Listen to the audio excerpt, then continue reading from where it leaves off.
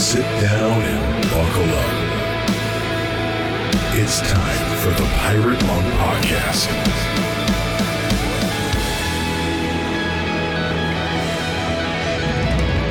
Welcome to the Pirate Monk Podcast. Oh, it's good to have you here today, listeners. We've also got Rob in the house because Nate is currently still on a cruise in Alaska. I hope he's enjoying it. I don't know anything about that. People seem to have fun on those. So glad you're here, Rob. Yeah, great to be with you. Great to be back. And always happy to fill in for Mr. Larkin. I have also never been on a cruise, so I hope he's not seasick and eating as much food at the buffet as he can. That is another thing I hear. I want to go just for that. Hey, we don't usually talk about the interview before the interview in the opening segment, but I want to today. Yeah, me too. Because we don't talk a lot about recovery, although you're going to bring it back to that a few times. But this was hitting your heart in a very recovery way. Tell me a little about what it did in your heart. Yeah. So first of all, Jonathan, just a fascinating individual. And his story's got so much to it. We didn't even get a chance to scratch the surface. But if you listen closely, and I think some of you might be challenged at pieces or parts, my recommendation would be to keep an open heart.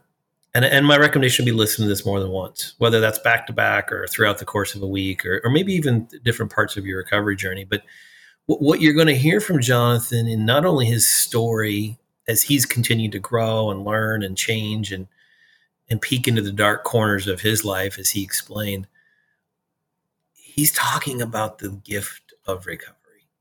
And I really want guys to hear this. For me, what struck me and what resonated with me is that I had spent 33 years of my life from age 10 to 43 of constructing an emotional, a mental, a physical kind of wall of self-protection around me. And I had to deconstruct that in through the recovery process, whether it's Samson or therapy or story work or 12-step program.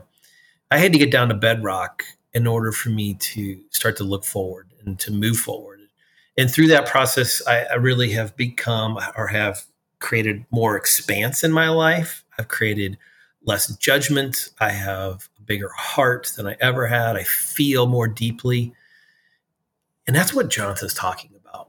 He's using different examples, but that's the principle. And I think that every part of the recovery journey yields or leads to an outcome that puts me in a place, I'll just speak for me, puts me in a place where I can now pick up the tough, controversial parts of life. There's another underlying piece that I think is important for our own souls and in recovery. And I don't know about you, Rob. When I get deep into my own work, there is always a danger of me becoming incredibly self-focused and becoming smaller in my heart in certain ways. Yes. That I'm losing curiosity about others. And anyone who's done recovery, it's kind of like going on a short-term mission where people that come back from a short-term mission often get angry with everybody else because they don't care about Honduras. Oh, yeah. Why would you not care about this? There's so much need, and they're so passionate. Well, that happens in recovery, that you've just entered into this other place where you're like, wow, I'm learning so much.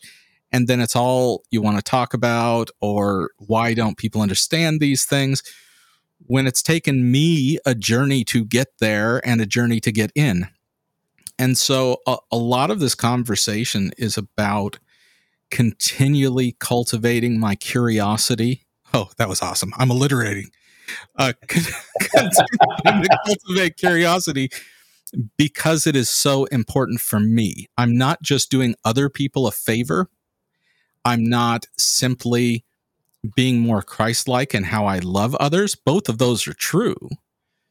But cultivating the curiosity of why did somebody else come to believe what they believe or live as they live is so desperately important to my own journey and my own recovery. Yes. So that's another piece underneath this conversation. We're like, this is the Cliff Notes of yeah. Yeah, we shouldn't share anymore. We'll steal all the thunder. I just want to say a very hearty me too. A couple phrases I thought that were super helpful for me, and you'll hear these from Jonathan as he was listening to Aaron's wisdom, which is always good for me to hear. Yikes. He would add to it. He used language like, yes, I agree. Yes, I co-sign. And then he would say, yes, and I love the if I could find a way to use that phrase more in my life, right? Instead of Aaron and I getting on a call and just figuring out a way to disagree with each other, I can look for commonality and then I can say and because I want to add to it. Anyway, that's one of my big takeaways because that's a beautiful phrase to validate truth and then still keep the conversation moving forward. I totally agree. So all this and more coming up after this break here on the Pirate Monk Podcast. Hey, let's take just a moment to mention LifeWorks Counseling, our sponsor here on the Pirate Monk Podcast.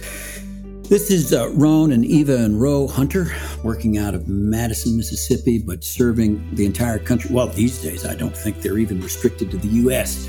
But whether you are an individual needing help or whether you need help as a couple, these are the folks who really know men's issues, women's issues, experts in recovery from sexual addiction, extramarital affairs, sexual brokenness of all kinds, porn addiction, false intimacy. They also can provide a therapy for depression and anxiety or for anger issues. And they are equipped to help with spiritual formation and soul care. In fact, Ron and Eva will even work as a couple with a couple. If your marriage is at a spot where you really need some people who've been through the wars themselves and come out the other side, there's no better equipped couple to help you than Ron and Eva Hunter. There's also coaching available, so you can work either with a certified sex addiction therapist, a certified marriage and family counselor, or with a certified coach. And you can do it directly in person or online. The way to find out more is to go to lifeworks.ms. Lifeworks.ms. That's LifeWorks Counseling.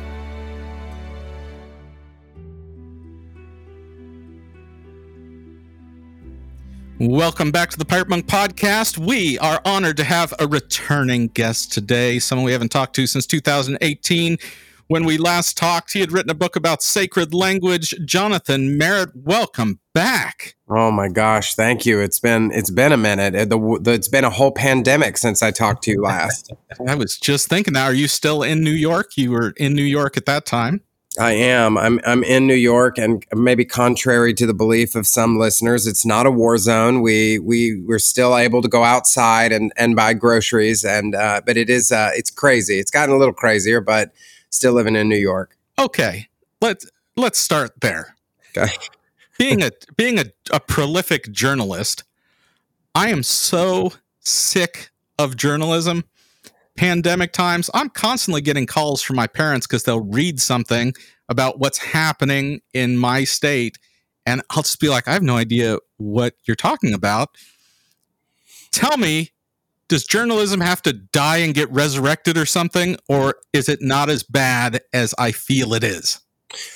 Well, it depends, because in some cases, journalists can be irresponsible. They report things in a certain way, and it gives a false impression. That happens. But I think in many cases, the onus falls on the person who's consuming the news. So, for example, people will not know the basic difference between reporting and opinion. And so they'll read something and say, well, the Wall Street Journal said, or, well, Fox News said, and it's just someone's opinion, right? And an opinion column, I do that for a living. It's part of what I do.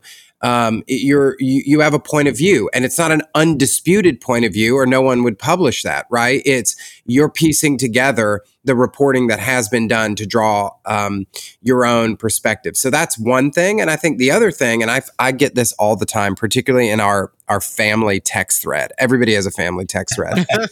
Everybody's family text thread is an absolute grease fire. Mine is too. And so what will happen is like, somebody sent something, one of the more conservative members of my family the other day sent a link from Fox News that was reporting. And the story was about some professor who a kid had done a presentation, a pro-life presentation from a pro-life perspective. And the professor like tore it down and cursed him out or something, right? It's terrible behavior. He was being reprimanded by the institution and all that. But what will happen is they'll take an anecdote and then they'll extract out a trend. So in the same way, someone, let's say that somebody on 20th Street here gets, knocked in the head with a brick, which happened just on the other side of where I live.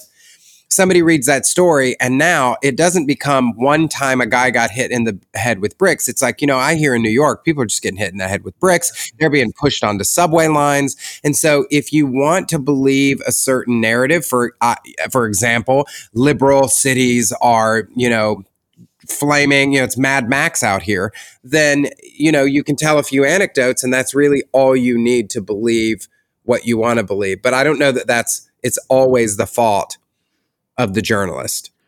Do you feel pressure to participate in that kind of outrage porn to come up with a story? I used to. But the truth is that the longer that I live, the less interested I am in that kind of work. So I used to kind of, be a kind of ambulance chaser, whatever is happening in Christianity, whoever's the latest scandal, the latest problem, that's the thing I was writing about. And that's just, I'm writing a lot less in general now. And that's part of the reason why, because people want controversy and scandal. And I've done all of that. And not only do you first, you have to sacrifice whatever it is you have to sacrifice to do the piece, but then you have to go and manage all of the feedback. And, you get this wave of feedback. You talk about anything. You talk about kittens and rainbows and people come after you, right? So it doesn't matter. And so I'm really tired. It's not just the, quote, as you called it, the outrage porn, writing it. It's also having to deal with an outrage culture that no matter what you write comes after you. And that's just, I only have one life. What did that do to your heart and your soul when that was just a constant pursuit to find the scandal, to find the things that were wrong? What was happening on the inside of you? Well, it changes the way, it is a kind of malformed spiritual practice. And like all practices, if you practice it enough, the practice just becomes the way you live. It becomes the way you see the world. And so I had sort of forged a lens that saw the world, and in particular saw the Christian world in the United States as a kind of, it was just always a problem. My brain wouldn't even hold on to the positive things or even the interesting things, unless the interesting things were also explosive, right? And so I find that it had changed the way I saw the world. And as a result, I went through a period actually where I felt estranged from Christianity. I even, funny enough, because as somebody who wrote a book on recovering sacred language, I found myself using less of it even after having written that book, because it didn't really resonate with me anymore. Everything that I said, I wanted to raise my own hand and offer the caveat or tell a story about how somebody had used that word in a way that was irresponsible. So I found myself talking a lot more about the universe and source and, those sorts of things. And I felt there was a period where I just felt turned off by the Christian faith and Christian institutions. And what I began to realize was, if that was how I was forming myself, then what was I doing to my readers who were reading everything I was writing, who were, on my Twitter feed where I was just picking fights constantly. And I just decided that I needed to find some other way to do what I was called to do, because the way that I was doing it wasn't working. See, I'm glad you said that, because the purpose of any spiritual discipline is to help form our soul, form our interior world. So if this pursuit of the negative, because we can find something wrong with every situation or every person, you don't have to look very far with me. So, some are harder than others, but we can find it. And so if that is a malformed spiritual discipline, then it can only create a malformed internal spiritual self. And I was going to ask, do you think that the same thing that happens to the writer is happening to the reader? What happens to the person whose spiritual discipline is listening to 5 hours of AM radio at work every day? Mm-hmm. Yeah, you become what you digest, what you consume. And I think that it's sort of undeniable that it shapes you in that direction, or misshapes you in a particular direction. Now, I think you have to be really careful, because the other side of that is the Pollyanna version that says, well, you can't really critique, oh yeah, you can always find fault. So we shouldn't talk about fill in the blank bad leader doing toxic and abusive things. And that's also not okay. So some of it is just discerning, why am I writing this? Is this something that I need to say? Is there somebody else already saying this? Am I just trying to insert myself into a debate, or am I trying to escalate that debate for the sake of my own brand?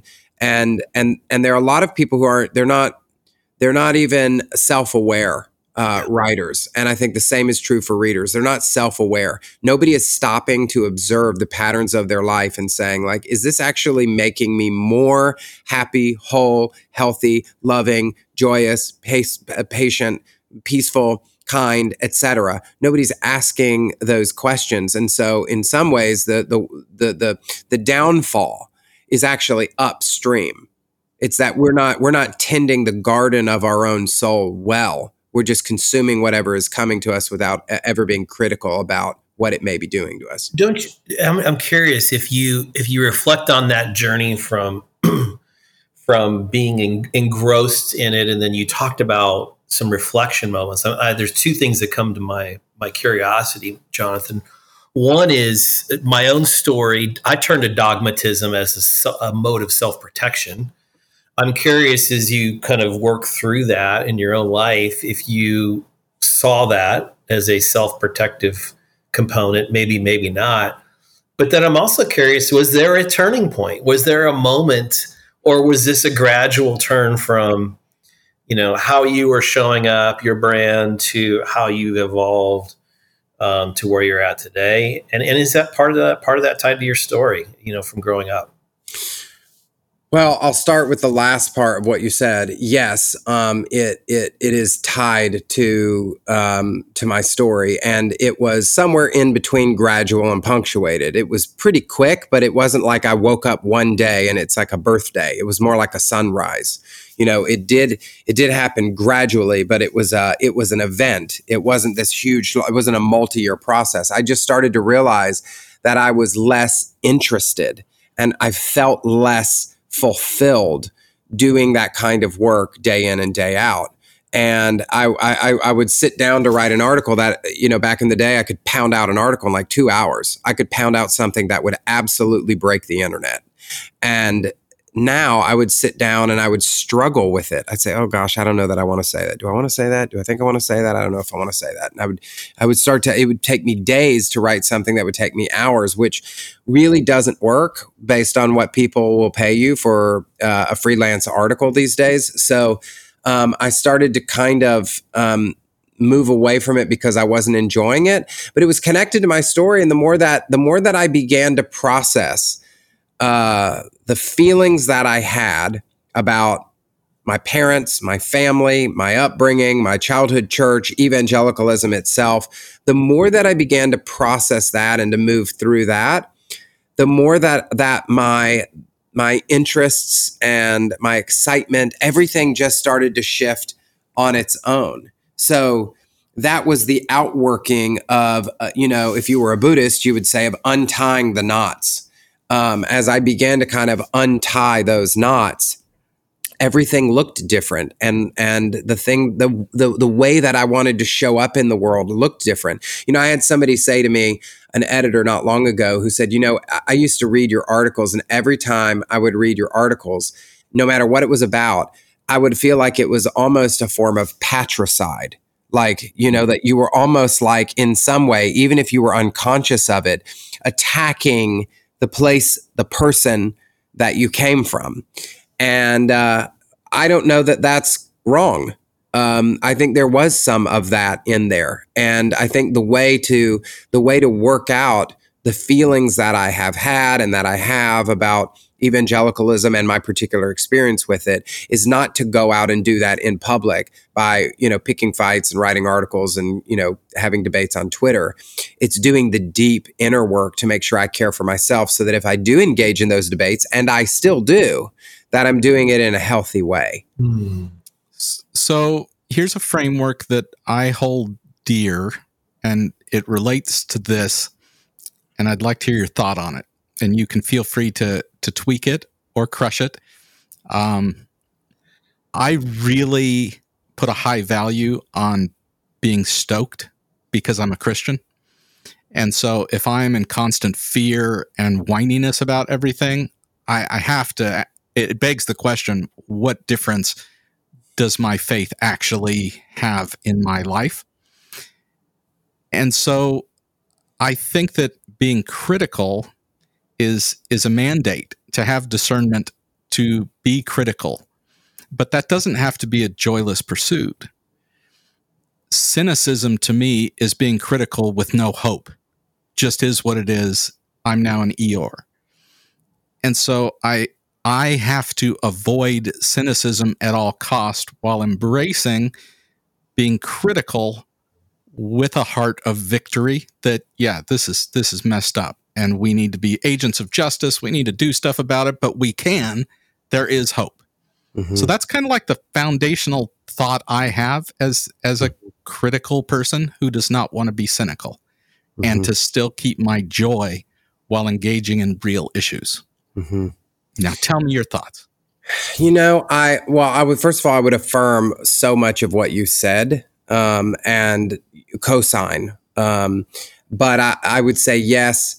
And the two things that I would add to that, one is about joy and the other is about fear. The first I'll say about fear is, there's particularly in binary spiritual frameworks, it's like there's faith and there's fear.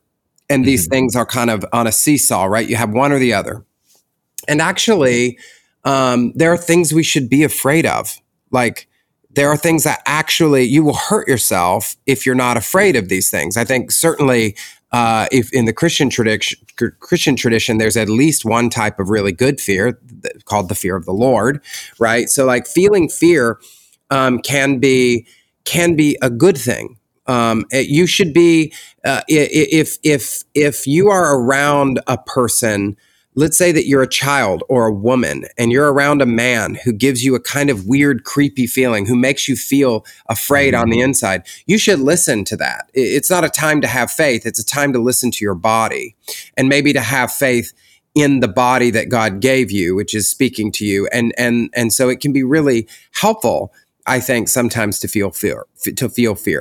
Now, I don't think that we should live fear-driven or fear-consumed lives. Fear can also tear us apart. The fear of the other is one of the things that's really, really tearing us apart right now. Fear can have physiological effects. It can turn into anxiety. chronic anxiety that needs to be dealt with, right? So fear can also be a terrible thing when it roots itself deep in our bones. But I would just say the thing that I would want to guard against is a kind of binary construction that says fear bad, faith good. Okay, I want to add to that. Then you started this back and forth. I love it. I'm so happy. This is such a good topic. Because I've thought a lot about fear and whether or not it's good or bad. Again, either or kind of language. Fear is natural. Fear comes. You brought up the woman thing. Man, back in the day when I was studying violent crime awareness, one of the most stated things from victims was, I had a feeling, and I just didn't act on it. So it's a very real thing. However, even the fear of the Lord is the beginning of wisdom. And I think, okay, I'm taught at a young age, look both ways before you cross the road. Why? Because I should be afraid of getting hit by a bus. It's a fear-based thing I do. But at this point in my life, I look both ways before I get my mail, not because I'm afraid of getting hit, but because I became wise because of that fear. And so now I can have the same good response that I had at the beginning because of fear, except without the byproducts of fear, because wisdom has taken the place of that emotion that, as you mentioned, has a lot of effects and byproducts that I don't want in my life. Right. Yeah, and you know you can sort of stack the deck by which analogy you choose, because, for example, you're right, you have to look when you get your mail, but you should always be afraid of a rattlesnake. You're never going to just sort of have wisdom about the way you should jump, you should run, you should scram. If a rattlesnake is coming for you, if a rhino is charging you, if there is a sex predator who is shutting the door and locking it behind you, you should be afraid. And in fact, if you're not afraid, that's the problem. We call you a sociopath. People who do not feel those kinds of emotions, they're the ones that are actually problematic. So I think, again, yes, and I do think that we learn to tackle our fears. That fear is a fortune teller. Fear will take all of our experiences, filtering it through a negativity bias, and it will predict a future that is often distorted. It never factors in the possibility that God's grace will show up, your resilience, your strength, a visit from a friend at just the right time, all the things that actually happen when we live into the things we're afraid of. Fear never takes that into consideration, right? It's telling stories that are distorted and false.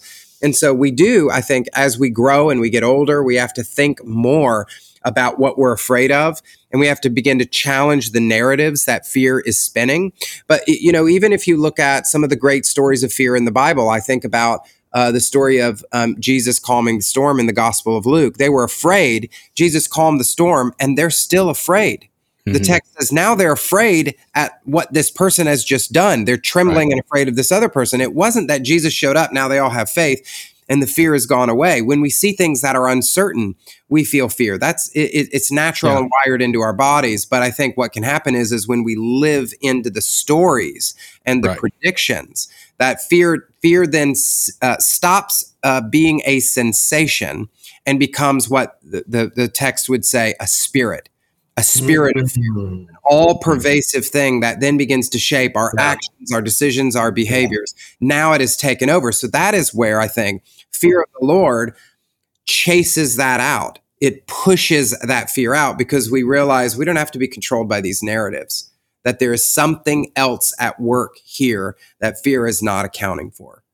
Love it. All right. You said you were going to do 2. That was fear. You wanted to say something about joy as well. Yeah, I think the other thing I really like what you're saying about maintaining your joy. And you know, I hope I echoed that a little bit, that I was losing the joy in my work. And I think that we should, if at all possible, have as much joy as possible in our vocations, in our relational lives, etc. And we should work for that. There's obviously a lot in our tradition that talks about that. On the other side, I do think, and I think about the work, I'm looking at a book on my shelf. One of my favorite books is Barbara Brown Taylor's Learning to Walk in the Dark, where she talks about how Western Christianity sort of has an addiction to what she calls a full solar spirituality. The idea that we should just get in the joy of the Lord, we should just stay in the joy of the Lord, we should just be in the joy of the Lord all the time. When you look at, for example, the rituals in the Hebrew scriptures, there were rhythms. There were rhythms where joy would take a back seat to righteous anger, for example, or deep grief grief and mourning. I think the wisdom of Solomon says there's a season for everything under the sun, and there are times to celebrate, and we should do that intentionally. And also, to riff on Taylor, there are things that can be learned in the dark that you could never learn in the light. And if you're always trying to run away from the light and do the thing that gives you that the most exuberance and elation, or what we would call joy, we are actually missing out on the full experience of the Christian life. You know, as the prophet Isaiah said, God is the God of both darkness and light. That we can find God in both of these places, in the joy and in the morning, even though they may balance out. Even one, you may feel one at night, and the next day when you wake up. But both of those things, I think, are really important to invite in the full range of experience, because there are a lot of things that I see in the world, and the natural response to those things, I don't think, is just joy. So here's the irony of that whole thing. I agree with what that author was saying, that the Christianity I have experienced is always, yep, a loved one died, but hey, they're in a better place. Let's try to cheer you up as soon as possible.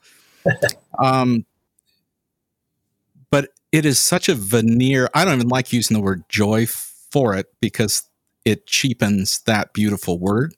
It's a whole lot of smiley faces and don't show the pain piece. And so, yes, that is a part of Christendom, while at the same time, the more conversations I have with people, I find a lot of hopelessness and lack of that deep-rooted settledness. And I think it kind of comes back to joy is not listed as one of those three eternal things. We've got faith and hope and love, and those are all monsters.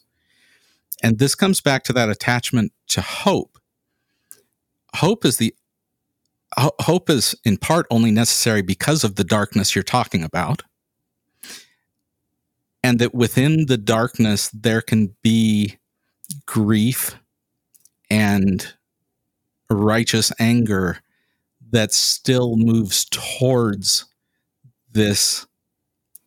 The settledness word just feels right, that it's not flying off the handle. It's not out of control. It's not controlling me, but it's settled, and it keeps moving back to this place where I can take a breath and say, all right, I actually do believe that God is. Yeah. Whatever that means. I don't know what it's going to mean, but I believe that. And so, yeah, it's a little less exuberant. I think when we insist on exuberance being attached to joy, we quickly find ourselves in the shallow end of that experience.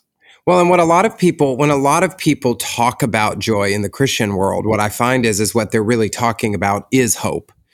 It's the idea that the way it is today is not the way it will always be, that you do have a trust that there is always almighty love, a force that cannot be seen, that is working on your behalf and in your favor, that is doing good things, that is bringing forth all of the fruits of the Spirit in this world in a way that is mysterious and inexplicable.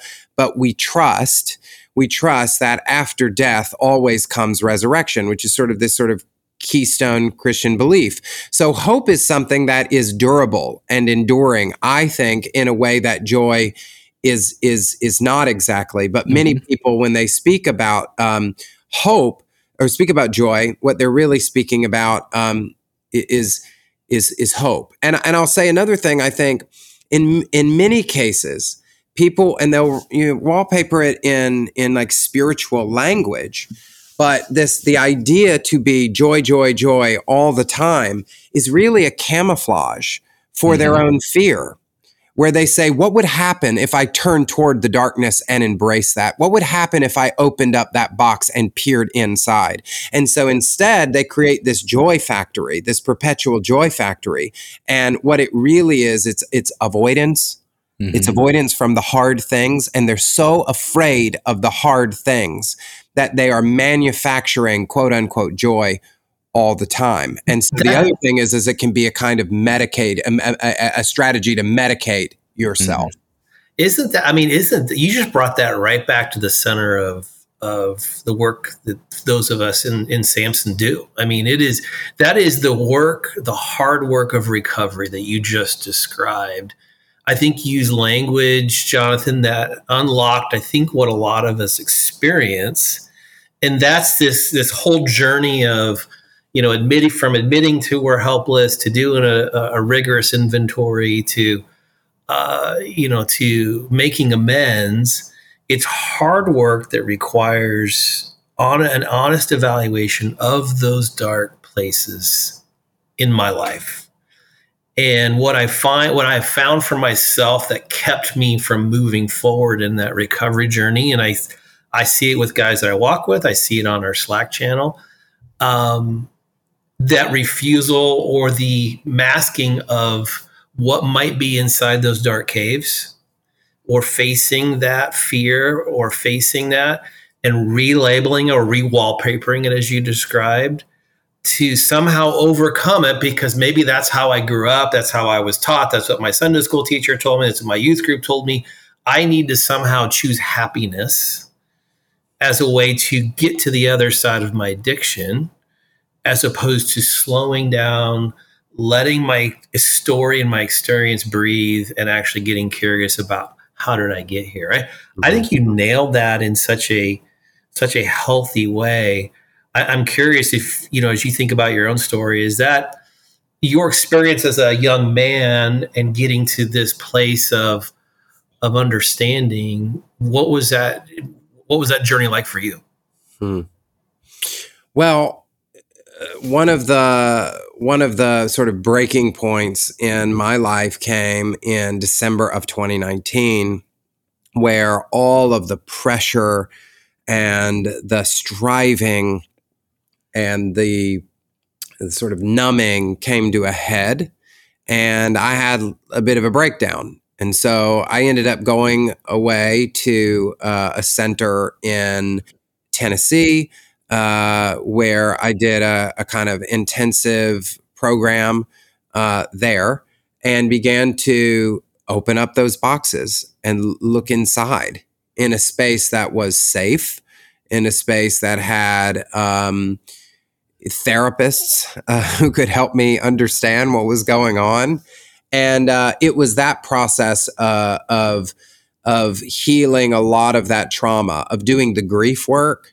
That's the other thing. It's like there are things that need to be healed or put back together. And joy, as wonderful as joy is, it's not up to the task. It's not intended for that. But grief is made for that. Grief can actually do that work. It can sort of lance the wound and clean out the pus, right? Honesty, just taking an honest look at how bad something is. That becomes oftentimes the first step, an honest appraisal of the way things really, really are. And so I think that for me, that's what it took in my life. That began the process, which has continued now for the last 3.5 years. So you've described this new season where the emotional content is so different, while at the same time you're still engaging. You love to be at the center, at the crux of people who are at loggerheads with each other. Whether it's political, talking about sexuality, all of those things, and yet it feels different now. Walk us through a little bit, and you can pick any of those topics you want. I see a lot of unwise behavior for people that want to engage in those kinds of topics. What have you learned that you can teach others as it comes to conversations about just dangerously explosive things happening in our culture? Well, I think one is that and it's a discipline, which is that some discussions in certain forums with certain people are they are doomed from the start. If there are people who are not interested in dialoguing, in learning, in considering the possibility that there may be information they haven't considered, then I don't bother having those conversations. And I used to do that. I used to sit on, pick a name like Denny Burke or like Al Mohler. I mean, why am I debating with these people? These are not people who have ever considered the possibility that they may be wrong, that there may be, it was like they were 23 in a fundamentalist seminary and they figured out all of Christianity and their theology has never changed since that day. That's astounding. That's an astounding thing that all of their life, if they've truly lived, has never chipped away at their theology. That tells me something. It tells me that that's not a good conversation partner. Now, I can enter into it and I can score some points, but that's ego. That's not about the conversation. That's about me. That's about making me look good. Look, oh, you got him. You really got him with that one. You really got him. You trapped him in his own words. You nailed him. And that's okay. So you just gave practical step number 1. I need to check myself before I start dancing with another person. Yeah, I would say it's bi-directional. It's both your motivation and their willingness to learn or to engage or to consider alternative viewpoints. And I'm doing both of those diagnostics simultaneously. Mm-hmm. And that goes for me too, as well, right? If I already have my mind made up, and there's some things like I have my mind made up about, right? Like what would be a great example? Like if you wanted to convince me that people of color are less intelligent than white people. There are people who used to believe that. There are people today, I'm sure, who still believe that. That ship has really sailed for me. I'm beyond that conversation. So I'm not going to engage. It would not make any sense for me to engage in dialogue about something that I am not at this point willing to consider, have a conversation with somebody who wants to tell me that I'm wrong about that. That is just case closed. That's over. And so there are some of those issues for me that they're over. There are then other issues that I'm willing to be wrong about those things. And so I want to hear people. I'll tell you one right now that's really controversial, but especially in the LGBTQ community, the issue of gender identity, and I have lots of trans friends. I love my trans friends. I support my trans friends. I believe transgenderism is real, et cetera, et cetera. And also, I have questions and concerns about what is being done therapeutically to minors. And I want to have conversations about that. And I want to ask those questions. And I'm willing to, I have a position personally, but I'm willing to hear what other people have to say and engage in conversation about that topic, because it's a very new conversation. And it's not like, the race example I use, which has a long history of activism and theology and public debate and conversation around it. This is really, really fresh and new. There are a lot of people out there who've been having this conversation for like 30 seconds. And, you talk to them and you think they're running like a program on this at Johns Hopkins or something. They're like an insurance adjuster, but you would think that they're an expert on gender. And so you have to be really, really careful. Like, I don't want to engage in debate with that person, But I would love to find people that I can talk to in a space where, you're not going to get canceled for asking a question. I can engage in those debates. And when I engage in those debates, whenever I engage in a debate where I'm willing to consider other opinions, then I always seek first to understand and seek only after that to be understood. I really want to know, like, tell me, because we malign people so often. Yes. It's like everybody becomes the enemy. And I find that if you really dig down deep, it's not true of everybody, but most of us kind of want the same things. Yeah, there's commonality. Absolutely. Yeah. Let me, you touched on something that's so important. And I think that maybe most of us do it unconsciously. And I used to pick on the church for this until I started working in an organization that was kind of central to a part of the gay community.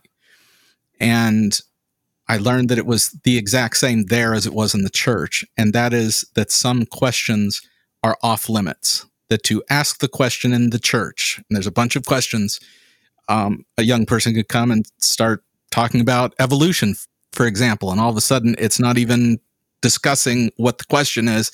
It's how could you're betraying God. And you're like, well, okay, that question was off limits. You just brought up a question that to many of my friends would be this automatic, you're not allowed to ask that question. You're only allowed to support. What is the danger of any community having off-limit questions? Well, if you study the history of authoritarianism, that's where it always begins. So I'd say that anytime you enter in a culture where a question is unaskable, you are in you're in a dangerous place.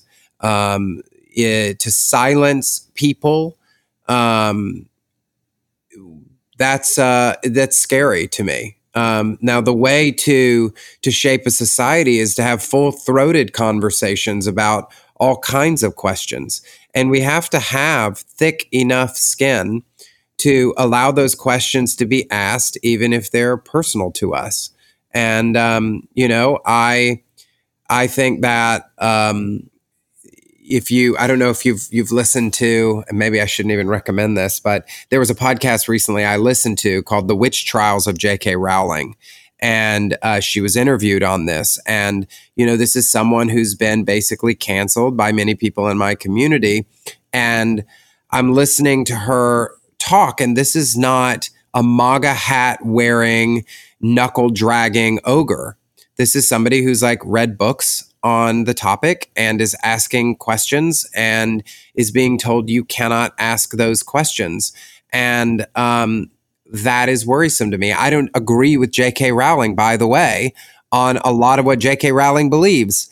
And also, I think it's really dangerous for us to take a person like that and scapegoat them.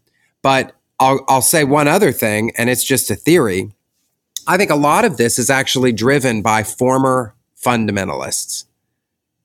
People in the gay community are a great example. A lot of people in my community grew up Catholic. They grew up evangelical. They were deeply wounded by their churches and by their faith communities, and they've left those behind. But you know what they didn't leave behind? The tools that those communities gave them, the tricks, the binary thinking, the us versus them. Now, it still is all a battle of good versus evil. The only difference is that the people you thought were good are now the evil people. And so it is the tools of fundamentalism that are being used in the opposite direction by people who learn those all too well. Yes. Mm-hmm. And beneath our fear of questions is just fear. It's the way to control. If somebody asks this question, maybe the answer will lead them away from a place that our group or I can control them. I would say it's actually more like a braided thread of fear. Mm-hmm. So there's fear of change. That's really scary for people. There's the fear of loss. If this thing is true, what would I have to let go of? Mm-hmm. It's fear of the other. If this is true, what kinds of people might I have to incorporate into my life? It's fear of learning something new. There are a lot of people who just they're tired. They're tired of the rate of new information that is coming at us in the 21st century. So it's it's an amalgamation of fears, or a braided thread of fears together.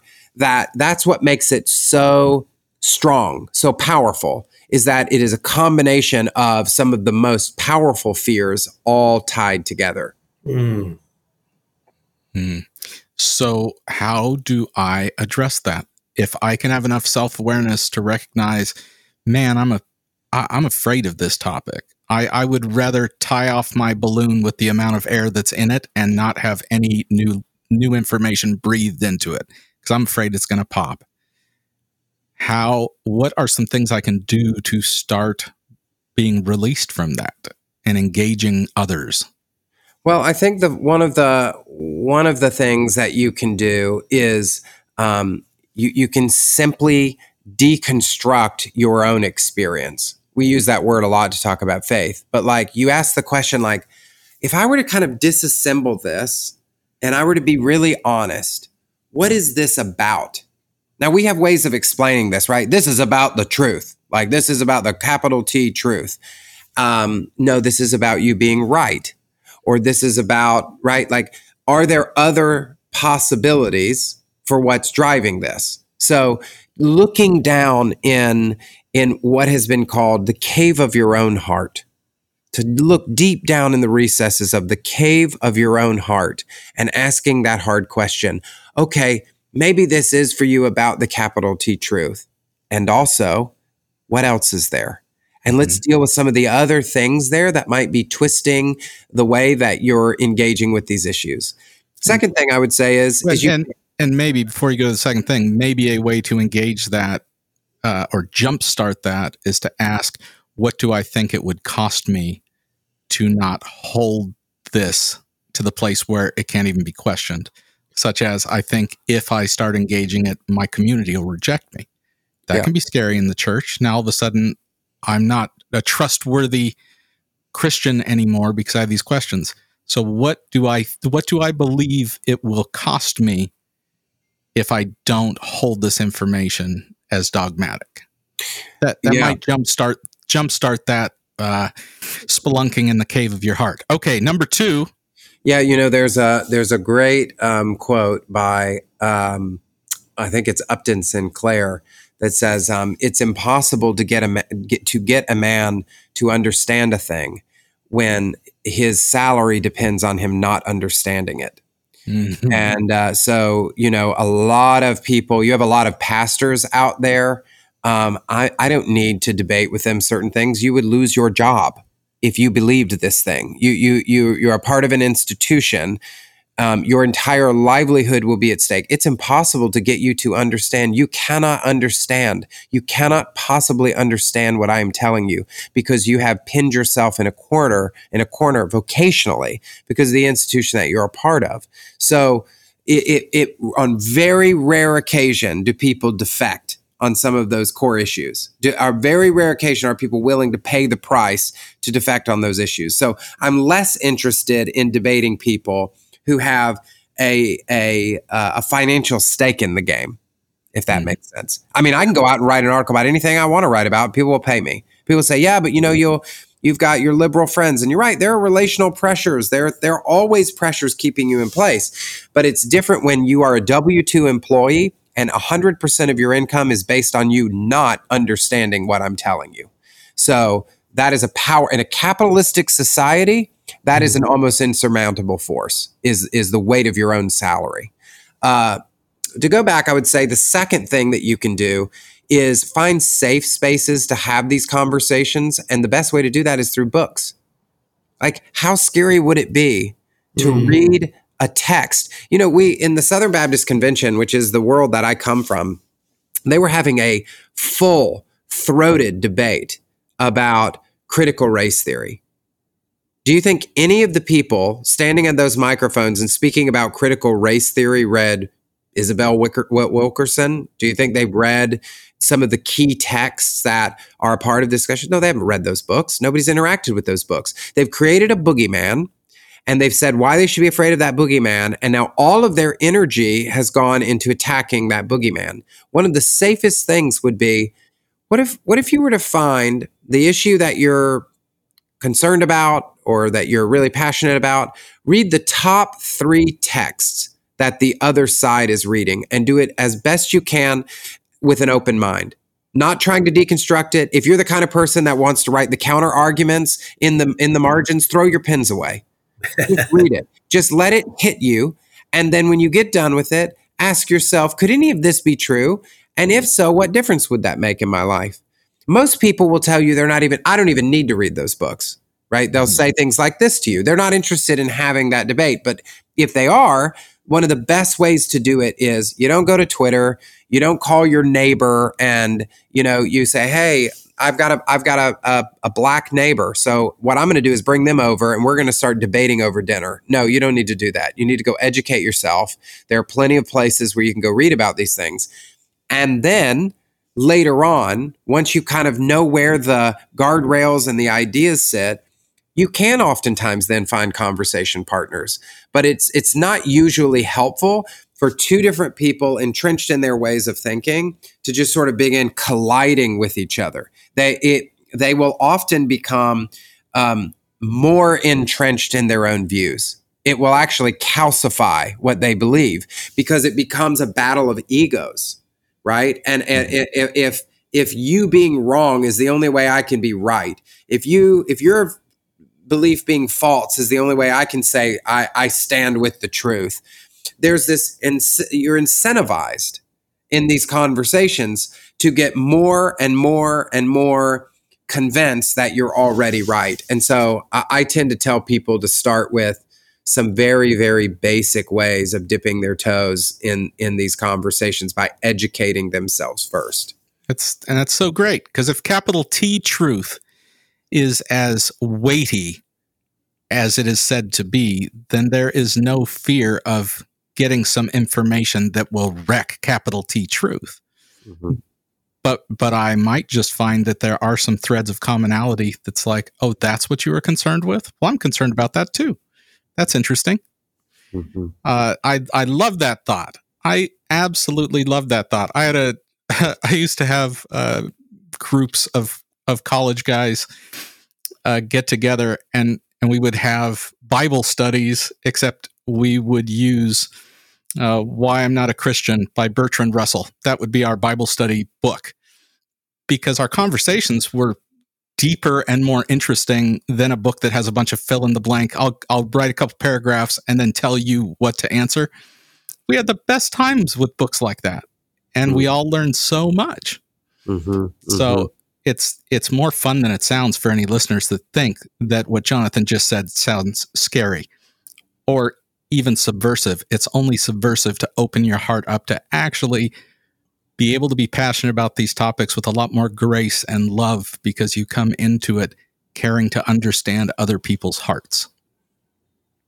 Mm-hmm. And if we don't have that, then fuck the rest of your religion, because it ain't worth nothing.